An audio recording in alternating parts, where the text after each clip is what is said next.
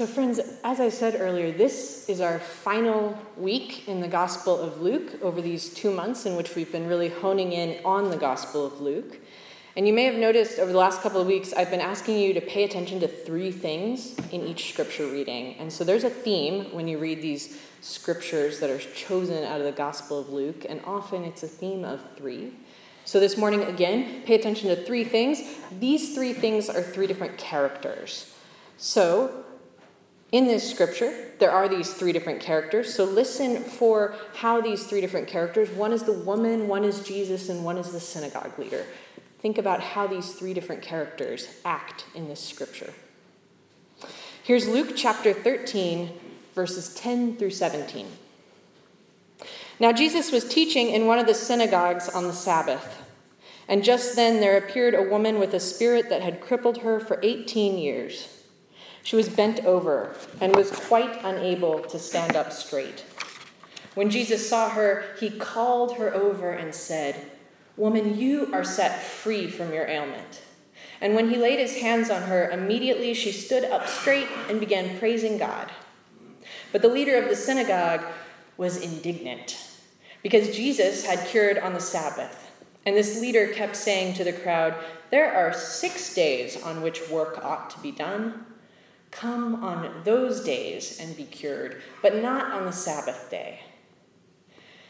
But the Lord answered him and said, "You hypocrites, does not each of you on the Sabbath untie his ox or his donkey from the manger and lead it away to give it water? And ought not this woman, a daughter of Abraham, who was bound up for 18 long years, be set free from this bondage on the Sabbath day?" And when Jesus said these things, all his opponents were put to shame, and the entire crowd rejoiced at all the wonderful things that he was doing. Let us pray. Holy God, may the words of my mouth and the meditations of each and every one of our hearts be acceptable in your sight. For you, O God, are our rock and our Redeemer. So friends, this morning's scripture is quite possibly my favorite scripture from the gospel. And it's a favorite not in a professional way or in a pastor way or a preacher way. It's a favorite in a personal way, in a me following God kind of a way in my own life. It's very personal scripture for me. It's one that was with me long before I entered seminary or ministry in any kind of vocational capacity. It's a scripture that gave me hope when I was hopeless, gave me courage when I felt fear, gave me a sense of purpose when I was unsure. When I was growing up, I lived with significant back pain throughout my childhood and my teenage years. It was the kind of pain that would double me over. And the pain came from my spine, which was trying to twist and curve in a body that otherwise wanted to grow straight and tall. And as my spine kept trying to curve, the muscles around it kept crying out in pain. And everything hurt. And it was hard to focus on school or live in any kind of light or joyful way with the pain that was so chronic. And ultimately, this resulted in a need for spine surgery. And so as I approached my 21st birthday, I underwent a 9-hour surgery that ultimately corrected a great deal of what was happening and prevented a lot of pain in the future. But I was scared of that big surgery, as so many of us are before big surgeries. And so as I prepared to go under anesthesia, it was this scripture from this morning that I was meditating on, repeating in my mind. It was this scripture that my local church pastor, Tom, read to me. It was this scripture about a girl who is desperately seeking an end to her ailment and a new chance to praise God. I saw that spine surgery as this kind of baptism of sorts, a chance to covenant with God that upon my recovery, I too, like the woman in the story, would stand tall and praise God. And so I did. I recovered from that surgery, and I thanked God, and I praised God, and I went into a life of praising God and remembering my own resurrection from pain and into freedom. I was set free. And I identified, and I still do, so much with that particular biblical figure, this woman in this story, freed by Jesus. And sometimes that's a really effective way to read the Bible. Sometimes it's really helpful to see who we are or are not resonating with in different Bible stories. And so this morning's scripture has these three main characters. And I'm going to invite you to see who it is in this scripture that you are resonating with this morning. Where are you finding yourself? So the first figure again is this woman. And she's living in misery for years until the presence of Jesus results in this change that then sets her free. And then there's this other character who is Jesus himself, who's in this scene, as in others, disregarding the Sabbath laws, disregarding the norms of society and culture in order to perform a healing. And then there's the third figure. There's the naysayers, the ultra to the extreme rule followers, like the indignant leader of the synagogue, chastising Jesus for this Sabbath day healing work. And now all of us, I would venture to say, at various times in our lives, or even perhaps throughout the course of a day, may resonate with one or more of these characters than the others. And so I wonder, where are you landing this morning? Where do you tend to default when you're angry or stressed? Who do you wish you would be like day to day? So let's start by talking about this woman. She represents so many of us who journey through life with an ailment that is really chronic, often unknown and unseen. And in her case, it's her body that's working against her, bending her over for years, preventing her from living in a state of joy and praise.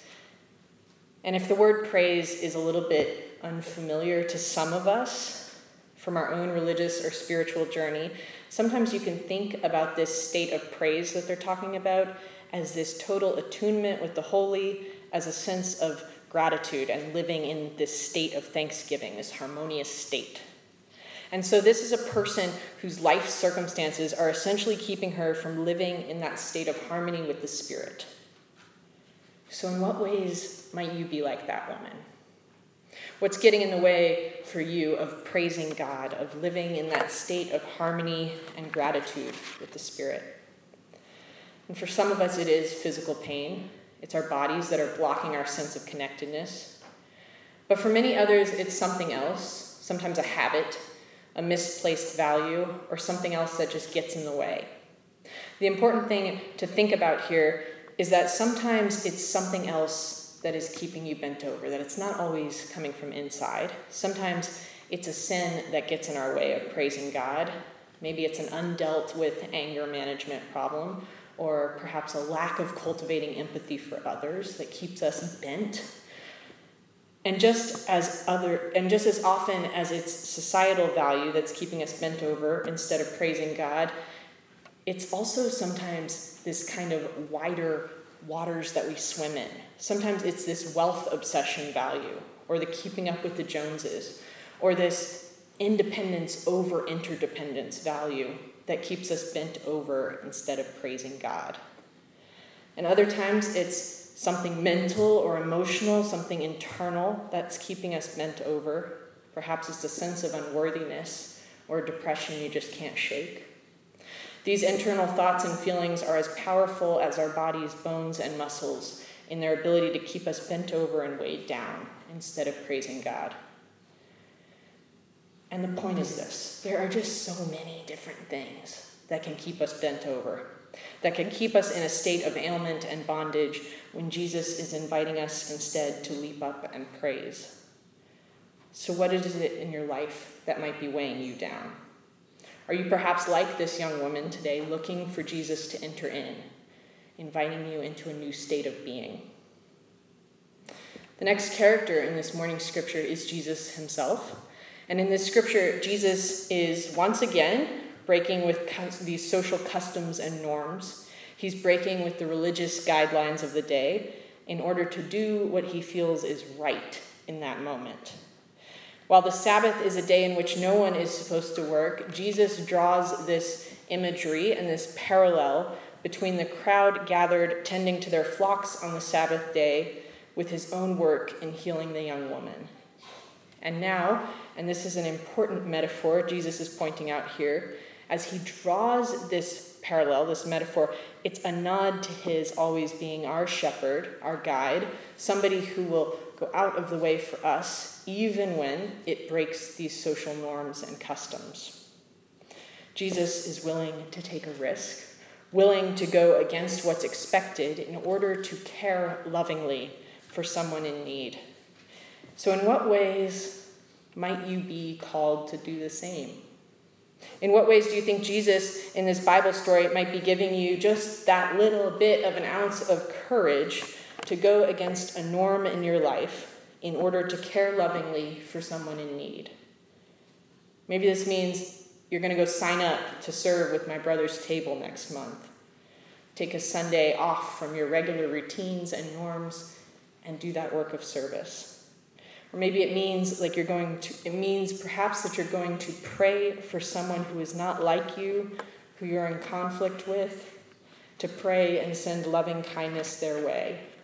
That would certainly break from a lot of social norms. So what is it that you might be called to do? What courageous thing can you do now that you know that Jesus is willing to lovingly and courageously care for others? The final type of character in this morning's scripture, so this is character number 3, is that of the synagogue leader. And he represents rules and order, laws and customs and norms. He represents all these things that are expected. And Jesus, on the other hand, is this disruptive force. So this is a moment, as we read about this synagogue leader, that we need to note again that this is not an anti-Semitic text. And much of the Gospel of Luke, if read casually, can read anti-Semitic. And so it is important to raise up that it is not.